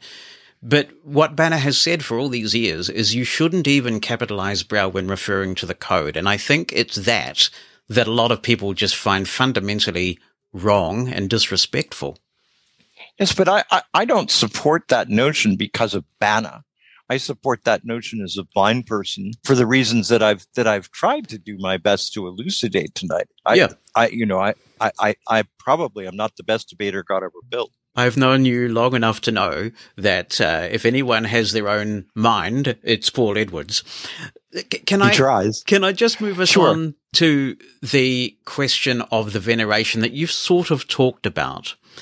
Yes. And I must admit, your comments about this made me feel quite sad. And I want to share my perspective on this with you so that perhaps you get a feel for where I'm coming from.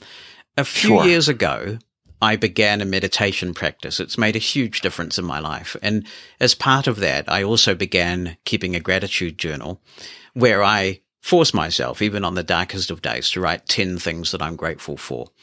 And in that gratitude journal, I quite regularly express gratitude for Braille the code, which was given to me by Braille the man. When all is said and done, he started this whole thing off, this whole amazing path to literacy, this priceless gift that we have.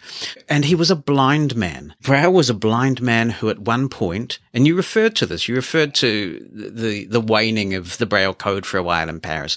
Yes. Braille lived actually to see his books burned for a time because it was thought that the sighted way was the superior way. Louis Braille, in my view, and I hope this resonates with you as a very effective advocate, Louis Braille was the original example in a blindness context of nothing about us without us, that when we solve our own problems, better outcomes follow. So in my gratitude journal, I frequently think of the jobs that I've been able to do, the speeches and the presentations and the radio shows and all of that stuff. And most important of all, the bedtime stories that I've read to my kids and I'll soon be reading to my grandchild. Louis Braille's genius and his code, it gave all of that to me. Do you see where I'm coming from? And so for you to say that, almost sweep what he did under the carpet in quite a dismissive way, it hurts. I think he's given us so much. My life would have been so different without his sacrifice and his genius. I don't think there is anybody on either side of the debate who would attempt to sweep Louis Braille under the carpet. It's certainly not my intention, but it is my intention to suggest that we could look back in the history of science to innumerable inventions that were perhaps as important and perhaps as relevant as Braille's that went nowhere for a variety of reasons, perhaps because of the times that we were operating in. There were a number of scientific discoveries that were made, for example, during the Middle Ages, which the church declared inappropriate. If we take Galileo's history and some of the early astronomy that was practiced in the 15th, 16th, and 17th centuries, one of the things that resulted from that is that many good men of science were burned because they had the courage to stand up for what they believed and for the values that they had. And I don't make that point to denigrate Louis Braille, but rather to say it's not uncommon in our civilization to have heroes who rise significantly above the level of us ordinary mortals by what they do and by the courage that they're prepared to exert. Louis Braille is one of those folks, but so for me is the superintendent of the Missouri school. So are blind people who, in the face of wound type and a whole range of other things, had the courage to stand up and say to those people on whom they depended because of their involvement in sheltered workshops, we believe that Braille's the right answer, and we believe that you need to adopt it. I feel the same way about the blind people in the UK who said Braille is never going to make it if it simply remains grade 1. We have to invent a series of contractions that we agree on. And that is the only way that we're going to be able to produce Braille in enough quantity and in a small enough space that we can actually circulate it. So let's agree on a set of values and a set of contractions that will work. All of these people, to me, are amazingly courageous and amazingly important in creating what we have today. And please don't misunderstand me, Jonathan. I, like you, know deep in my heart that I could not have done the things I've done in my life without Braille. I would not be nearly the effective communicator I am were it not for my ability to utilize and write and read and bedtime stories for kids. Been there, done that. Bedtime stories for grandchildren. Been there, done that. I don't undervalue Braille, nor I hope do I not venerate Louis Braille, but I see Braille and science and progress as a continuum. And we've got to be careful that what we don't do is raise one single individual to the pinnacle of the mountain while we're burying everybody else underground.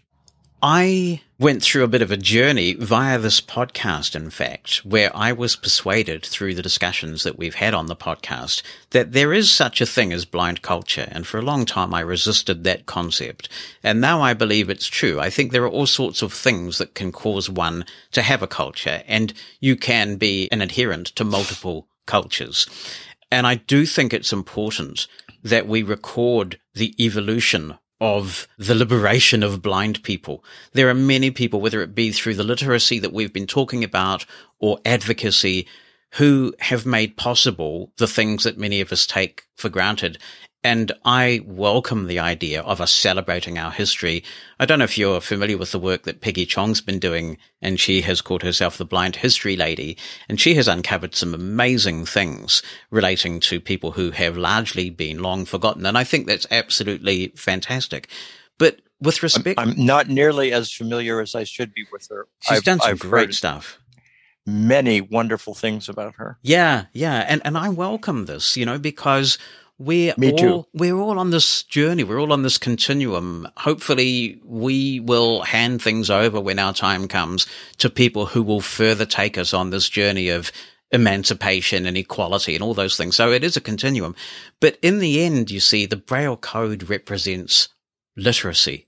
That's what it boils down to. We were functionally illiterate before the Braille Code. But I wanted to ask you about something. We had a discussion about Braille as a verb, and I'm agreeing with you that is a slightly more nuanced discussion. And what I wondered was, would you consider a friendly amendment to the resolution in the interests of a consensus that said, okay, ACB should support capitalization of Braille when it's referring to the code, because essentially Braille is talking about the Braille code. When we talk about Braille in that context, we're using shorthand for the Braille code. But in this iteration of the resolution, it's made clear that this only refers to capitalizing Braille when referring to the code. Essentially, the discussion continues about the verb. There's simply no comment on that. That would represent progress, wouldn't it? It would. My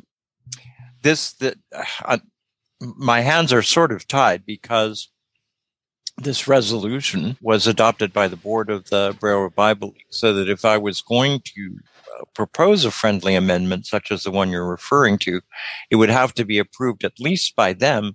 Now, before the convention, we actually will be holding a business meeting for BRL. And what I can promise is that I'll bring up the issue there and see what happens to it. BRL's interesting because it's one of the few affiliates in ACB that's actually growing. We went from about 150 members last year to a little over 260 this year. But the point is we do calls every couple of months under the name Braille Buzz, and we typically break the bank of our poor little Zoom room by having more than 100 people there. So the point that I'm making is I expect we'll get a pretty large group of folks at our business meeting, and I'll certainly raise the issue. I'm not sure how I feel about it. Part of my concern, and I'd like to think of myself as a consensus builder, but I think once you begin to say, well, let's do this part of the time and this the rest of the time, what you end up doing is mudding the waters, and people eventually say a plague on both of your houses. We'll do what the hell we want. Well, actually, I think that's where we're at, because Braille is capitalized when referring to Louis Braille's name. Banner is suggesting it not be capitalized in any other context, and yet many people continue to do so, and they do so with considerable pride. It's something that's become a badge of honor among some who do it. Do you think, in terms of the optics of this, given that the students have moved this resolution, it seems to me this is coming from a blind pride kind of angle, that they are proud to be carrying on the legacy of Louis Braille, that they want to honor Louis Braille's legacy. You are in BRL being a bit curmudgeonly and sort of almost get off my lawn. It seems a shame to dampen the students' passion for advocacy and for remembering their history in this way. I would certainly hope that students don't feel that way. I tried to, one of the, I guess, let me put it this way. Where we were on the resolutions committee was a situation where, at one point, the students were asked if they'd withdraw their resolution, and BRL was asked if it would withdraw its resolution, and both of us said, no, we won't do it. And then I went away and started thinking seriously about it. And I said, really, this is no kind of progress. The reality is, let's move the students' notion forward. The two resolutions, by the way, were developed entirely independently of each other. The first I knew about both resolutions when I heard from the chair of the resolutions committee. There wasn't any discussion by the Braille Revival League or by the students about crafting a joint resolution, which probably wouldn't have been possible anyway. But the point that I'm making and the reason that I raise it is I think these were independently valid points of view from the perspectives of the two groups. What do you think are the consequences of ACB becoming the organization that puts a stake in the ground and says, we do not support capitalizing Braille when referring to the code? Is that something ACB should be associated with or should be proud of? I think it is, but obviously it's partly because I believe in the resolution that we've put forward, but it's also because I've never shied away from taking a position that I think is correct, regardless of what other people's positions are, and neither have you. And so it seems to me that if ACB takes a position like this one, and NFB is in a different position, and even let's say BANA were in a different position, it wouldn't bother me as long as I was convinced that ACB had taken the decision that was appropriate for it and had done so in a way that honored the democracy and the values that I believe in as an organization. What will people be voting on then with the version of the students' resolution that has come out of the resolutions committee? What would it commit the organization to doing if that resolution is passed? Capitalizing Braille. So does that mean that ACB would capitalize Braille in its own publications and advocate as well for the capitalization of Braille when referring to the code? We would have no choice. So if it's not passed, then essentially it's status quo, isn't it? Because ACB is adhering to the banner position. And that's part of the reason why we withdrew our resolution. If it doesn't pass, we really haven't made a decision in either direction because our resolution isn't up there for grabs. And so it can never be a victory. So the very most that the students can lose is that they didn't win this year. But they're certainly perfectly capable of competing again next year on the same issue. And they're perfectly capable of coming to the Braille Revival League. We would welcome them and encouraging more debate within the organization to see if they can't get a resolution such as the one they want through the Braille Revival League as the year goes on. You know, we had at least one member of the Braille Revival League board who took the exact opposite position of the position that the Braille Revival League took and essentially took a position that was like the students. So it's not like nobody in the Braille Revival League believes the way that the students do. How do you think it's going to go? What's your gut feeling? Because you know how to read the mood of the ACB? I think it's very difficult to know because we have one of the stranger approaches this year to the way that business is going to be done. So the resolution will almost certainly come up for consideration on Thursday, the 7th of July to begin with. And when it is brought to the floor, everybody will be told that there is no recommendation. So the students or someone, it doesn't have to be a student, anybody can move that the resolution pass. And if there's a second, then the resolution is debated and it would be voted on. If the vote is absolutely overwhelming, I think that it might well pass. But if it's close, one of the convention rules that's been adopted this year essentially says if 25 people get up and essentially say that they disagree with the position taken by the chair in terms of the way it comes out, if they win, lose, or draw, it then gets taken from the resolutions tray, if you like, and gets moved to the period after the convention is over to a virtual debate component where eventually people will end up and everybody who is minded to will have the opportunity to vote for or against that resolution on a ballot on the last day of the convention, which will probably be the 13th, I think. It's a very different process, and we've never played with it this way before. So it's very difficult for me to predict. I think that there's no question that there will be a debate, and I think there's no question that the voting is not going to be overwhelming in one direction or the other. And so I think the likelihood is, though this is Paul Edwards speaking and really nothing more, I think the likelihood is we'll end up in this after the end of convention debating calendar. Yeah, you are currently being like the talking head on the cable news doing the prognostication, you know. Yeah. Well, thank you, sir. I'm so glad to prognosticate. There you go. There you go. And the thing is that I think there's a bit of a parable in this discussion. First of all, it reminds me of the discussions that we used to have when I was directing ACB Radio and you were ACB president, and we would go long into the night. I mean, 3 or 4 in the morning having these debates. But the second little part of the parable is it is possible to have diametrically opposing views and still be really good friends, and I count you as an exceptionally good friend, and actually have discussions and disagree without being disagreeable. And there could be a lot more of that, in my opinion, in the world, and I'm sure we agree on that. I absolutely agree.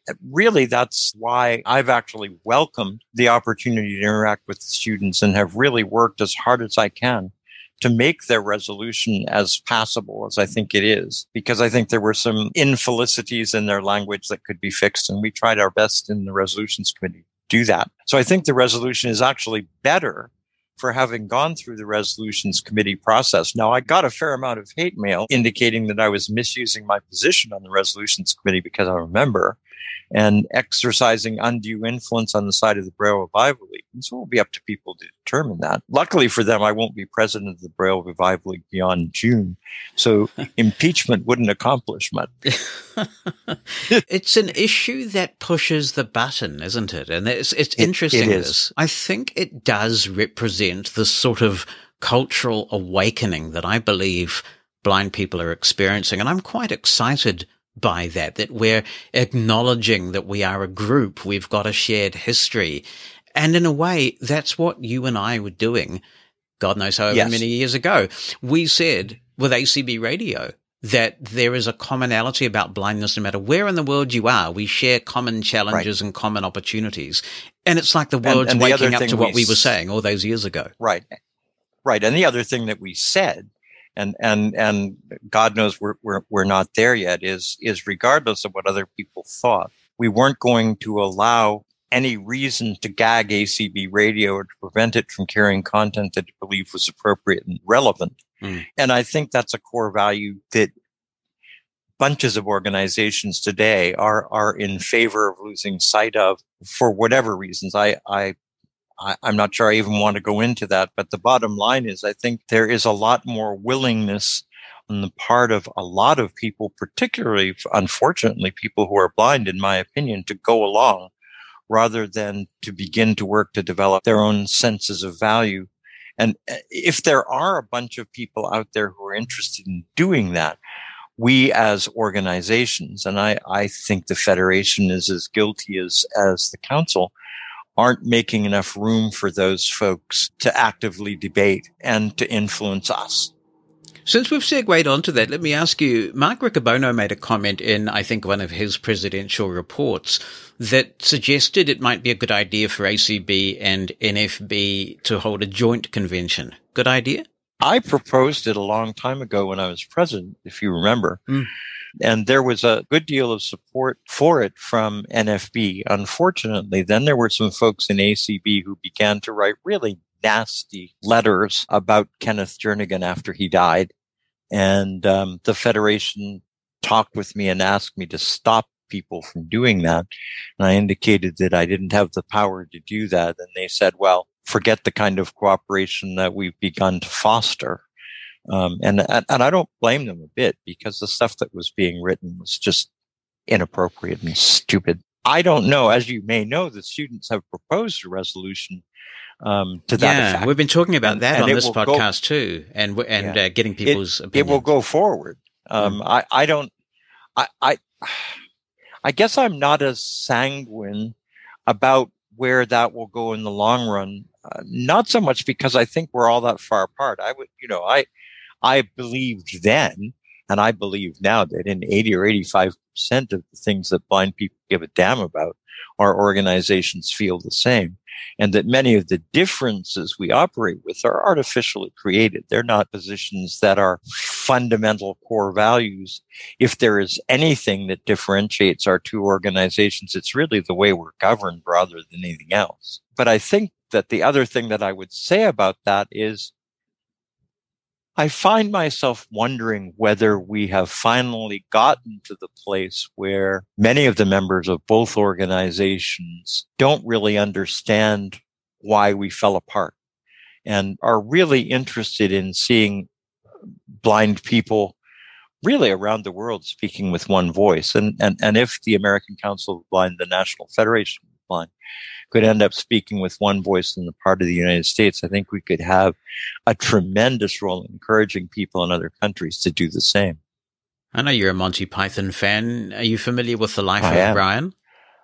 I am. Well, when I heard about the People's Front of Judea and the Judean People's Front, I thought this is just like the blind community in the United States. It is. It is. It very much is. There are an immense number of absolutely wonderful people in the National Federation of the Blind. And in the state that I live in, which is Florida, we have been able to develop a relationship between the Florida Council of the Blind and the National Federation of the Blind of Florida, where we are more interested in coming up with positions that we can jointly share and take to legislators and take to the Division of Blind Services. And I'm very proud of that, because I believe what it demonstrates is if you are prepared to work at it, consensus is possible. And the development of positions that in fact affect favorably the whole blind community rather than dividing them by artificial nostrums, which tends to be what we preach. It doesn't necessarily have to happen.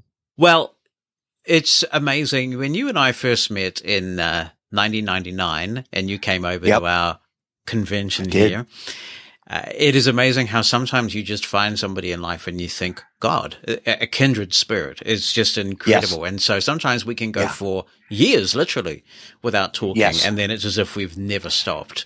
So I am very grateful for you coming on the show today and having such a frank and yet fun discussion about this topic, which is quite emotive for some people, including me, I guess. Yep.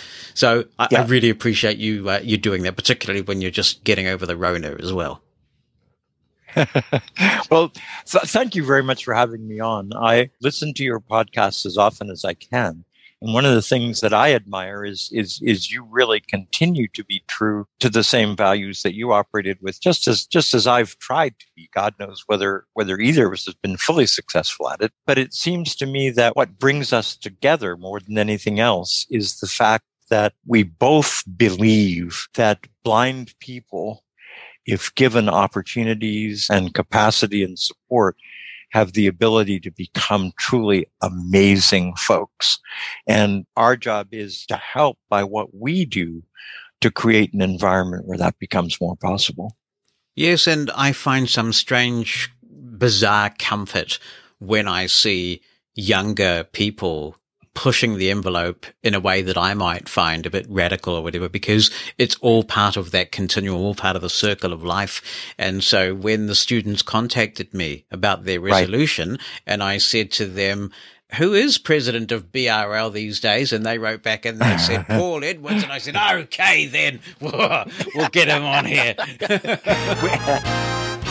I love to hear from you, so if you have any comments you want to contribute to the show, drop me an email written down or with an audio attachment to Jonathan, Jonathan, @mushroomfm.com. If you'd rather call in, use the listener line number in the United States, 864-606-6736.